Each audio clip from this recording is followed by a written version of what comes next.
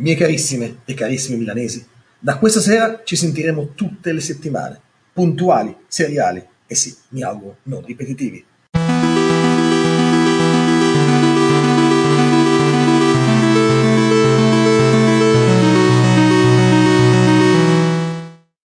Miei carissimi milanesi, siete molto probabilmente ancora in coda da Starbucks, forse sentirete proprio questa trasmissione di questa sera attraverso le cuffie del vostro iPhone mentre attendete il vostro turno. Il vostro turno di entrare in una caffetteria. Lo so, vi hanno già detto che siete dei pazzi, degli inetti, gente che non ha nulla a cui pensare se non ad uno schifoso ed anacquato caffè americano.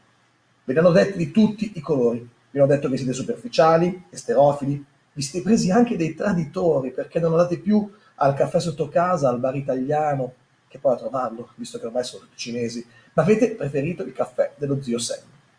Inevitabili le solite polemiche da nuova apertura, inevitabili in questa Milano che ormai fa delle sterili e inutili polemiche la sua vita vitale. Sapete che vi dico? E carissimi milanesi, fate bene, rimanete lì in coda, vivete di questa novità come meglio credete. Io ci sono passato, lo confesso. Ho visto la coda e ho pensato, ma a me anche piace il caffè, ci ritornerò fra qualche mese. Ma se a voi invece piace, va bene, fatelo, chi se ne frega. Volete spendere 4 euro per un cappuccino? Fatelo, siete contenti? Beh, allora lo sono anch'io.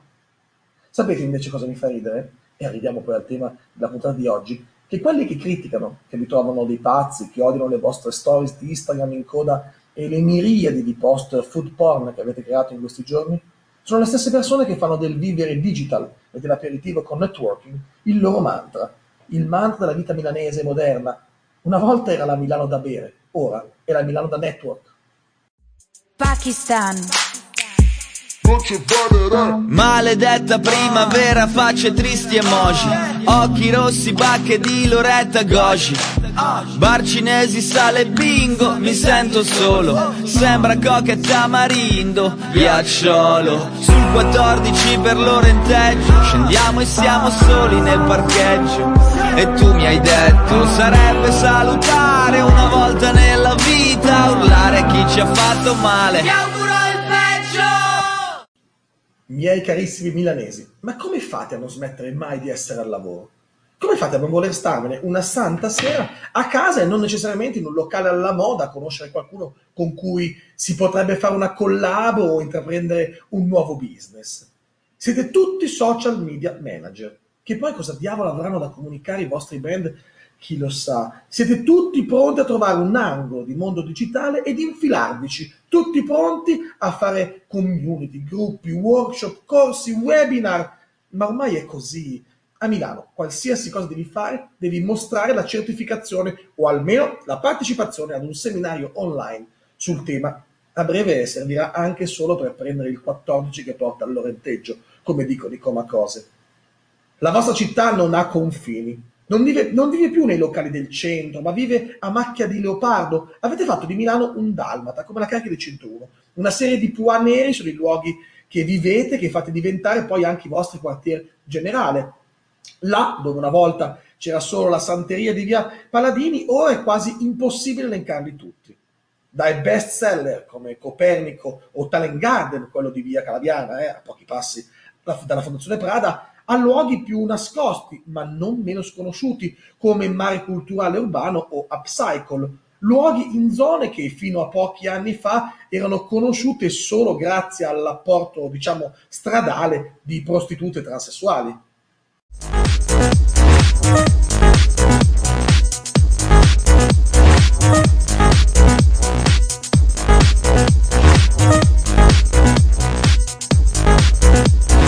Organizzo feste, mi metto gli occhiali grossi, mi tolgo gli occhiali grossi, faccio la grafica, faccio la copy, faccio tante foto in digitale, ho il Macintosh, vado alle feste di MTV, che bravo Cunellis, che bravo Alessandro Riva, che bella la mostra sulla street art, gli adesivi, io aderisco.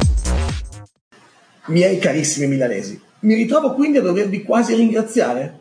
Eh sì, perché questi movimenti digital migratori verso luoghi dispersi della città sono riusciti in quello che la politica milanese cerca di fare con risultati fallimentari da almeno 30 anni. Avete azzerato le periferie, avete creato molti centri invece dove centri non ce n'erano. E appena qualcuno si sente un po' periferico, ecco che diventa centro per qualcun altro. Ok, con questo non voglio dire che la questione periferie è risolta, anzi, mai come ora bisognerebbe entrare nel merito del problema e trovare una, 10, 100.000 soluzioni, ma ne parleremo più avanti, in una delle prossime puntate. Sta di fatto, miei carissimi milanesi, che mi chiedo come facciate, come possiate pensare che Milano sia tutta lì, tutta rinchiusa nei vostri appuntamenti settimanali, il workshop per imparare il public speaking, che poi significa parlare in pubblico, il che dovrebbe essere più naturale che parlare da soli, no? Oppure l'aperitivo delle mamme, che non si capisce perché devono pensare a 1000 progetti online e social invece che pensare ai propri figli che crescono rincoglioniti davanti a un iPad mentre magari a guardare Masha e Orso, no, a guardare gli insight della pagina Facebook di mamma.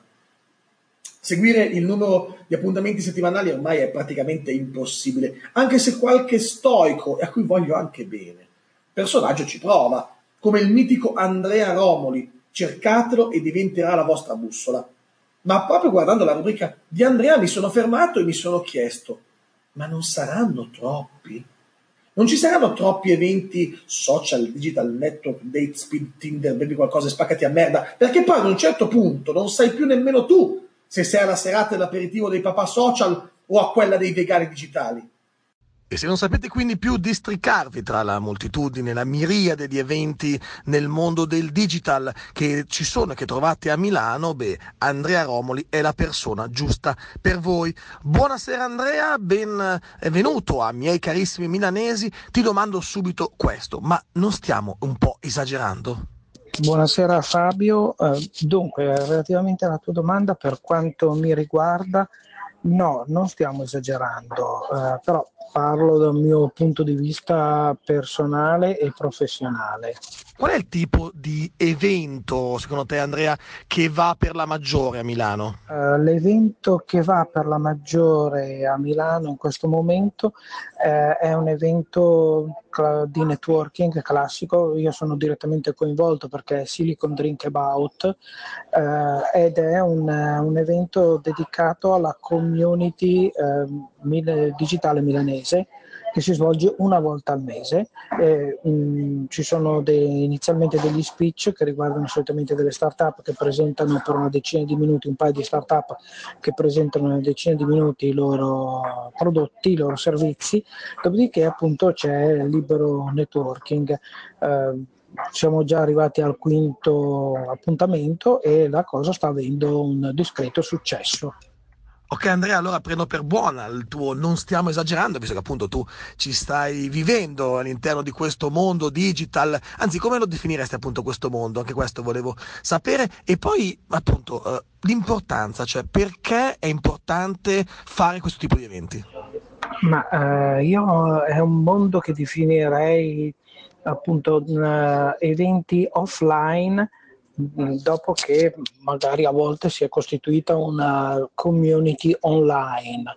E perché è importante? È importante perché le persone che magari si sono conosciute offline hanno la possibilità, le persone che si sono conosciute online hanno poi la possibilità di conoscersi offline e quindi vedersi de visu, fare quattro chiacchiere davanti a un boccale di birra. E io sono dell'idea che davanti a un boccale di birra le idee migliorano, si può fare brainstorming e le idee vengono molto più speditamente che non a volte online.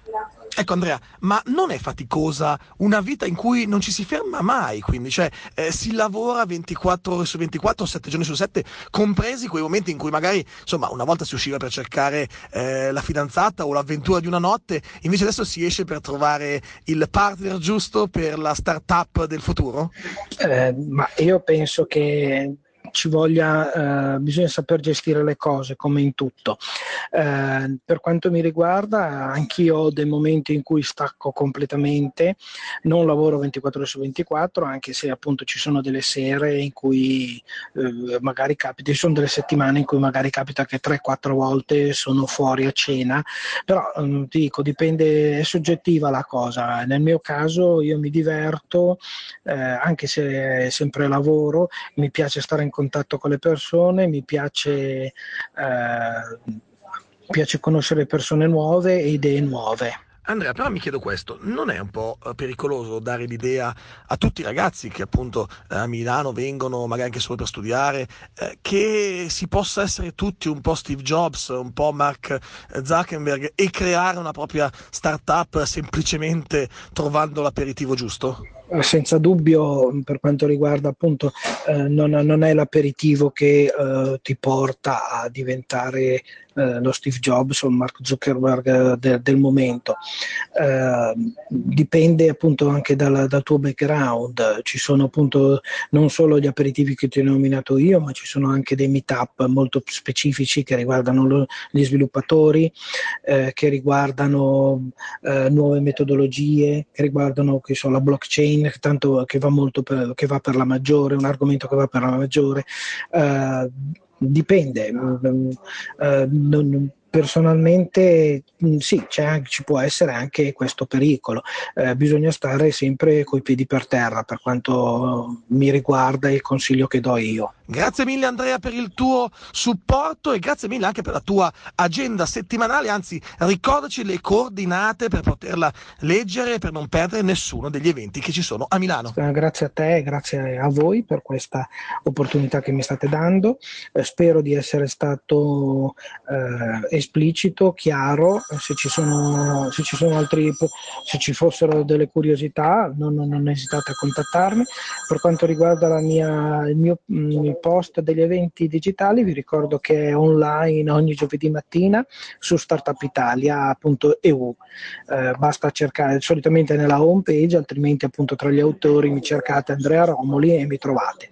Se per qualsiasi altra informazione, dettaglio o meno possono tranquillamente contattarmi via mail andrea.romoli@gmail.com. Miei carissimi milanesi, alla fine Milano è sempre Milano. Lo è nel bene e nel male, lo è nel fare tendenza e lo è nell'esasperare le sue peculiarità.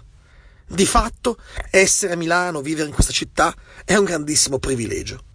Eh sì, perché abbiamo il privilegio di dire no, di schifare, di denigrare, di poter scegliere a cosa appassionarci. Ma soprattutto abbiamo il privilegio di non appassionarci a ciò a cui tutto il paese si appassionerebbe. Sempre di più abbiamo la libertà e la possibilità di distinguerci dal resto del paese, dimostrare anche in questo l'unicità della nostra città. Milano è la città dei privilegi, la città che vi rende possibile anche dire di no.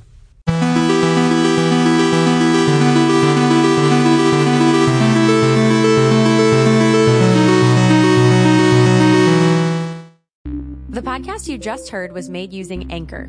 Ever thought about making your own podcast? Anchor makes it really easy for anyone to get started.